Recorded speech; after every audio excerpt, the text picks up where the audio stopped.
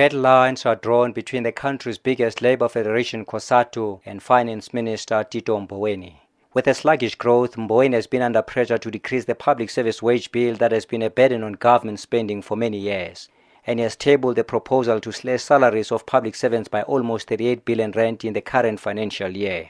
But COSATU President Zingiswa Losi said this is irresponsible and a blatant act of provocation. The agreement is very clear that if any party wants to review, it has to be in agreement and in writing. So it was irresponsible of the minister to even make mention of a process that he's not part of, because he's not part of the PSCPC processes. There's a minister assigned to that, and you can't undermine that process. Secondly, you can't first acknowledge the fact that you have teachers that are overworked and underpaid, you have nurses that are overworked and underpaid, but still say to them, the crisis that the country is facing, we are expecting you, public servants, to please be our savior and absorb the challenges that the fiscus is facing with. It cannot be fair.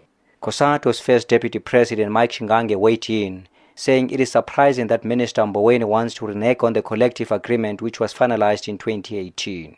He said the proposal to reduce salaries of public servants undermines the bargaining council. This country has been founded on the basis of social dialogue and have established institutions for social dialogue, NEDLAC being one of them, bargaining councils being one of them. The minister must pronounce a settlement that is as a result of a collective agreement reached by social partners. When you have a minister of treasury pronouncing things that must be discussed and agreed upon in the bargaining council, you are undoing and undermining and actually attacking the principle of collective bargaining. And the parties to that process can't allow that. So that's one part that we said is a proposal, yes, but it's a mischievous proposal because the timing of it is 20 days before it was supposed to be implemented. Remember, on the 1st of April, workers in this country knows that they're expecting to get an increase. And with a fight between government and the Labour Federation clearly in the offing, COSATU needs numbers if it wants to be a force to be reckoned with. And its General Secretary Begin Chalinchali says so far they've welcomed thousands of workers within their ranks.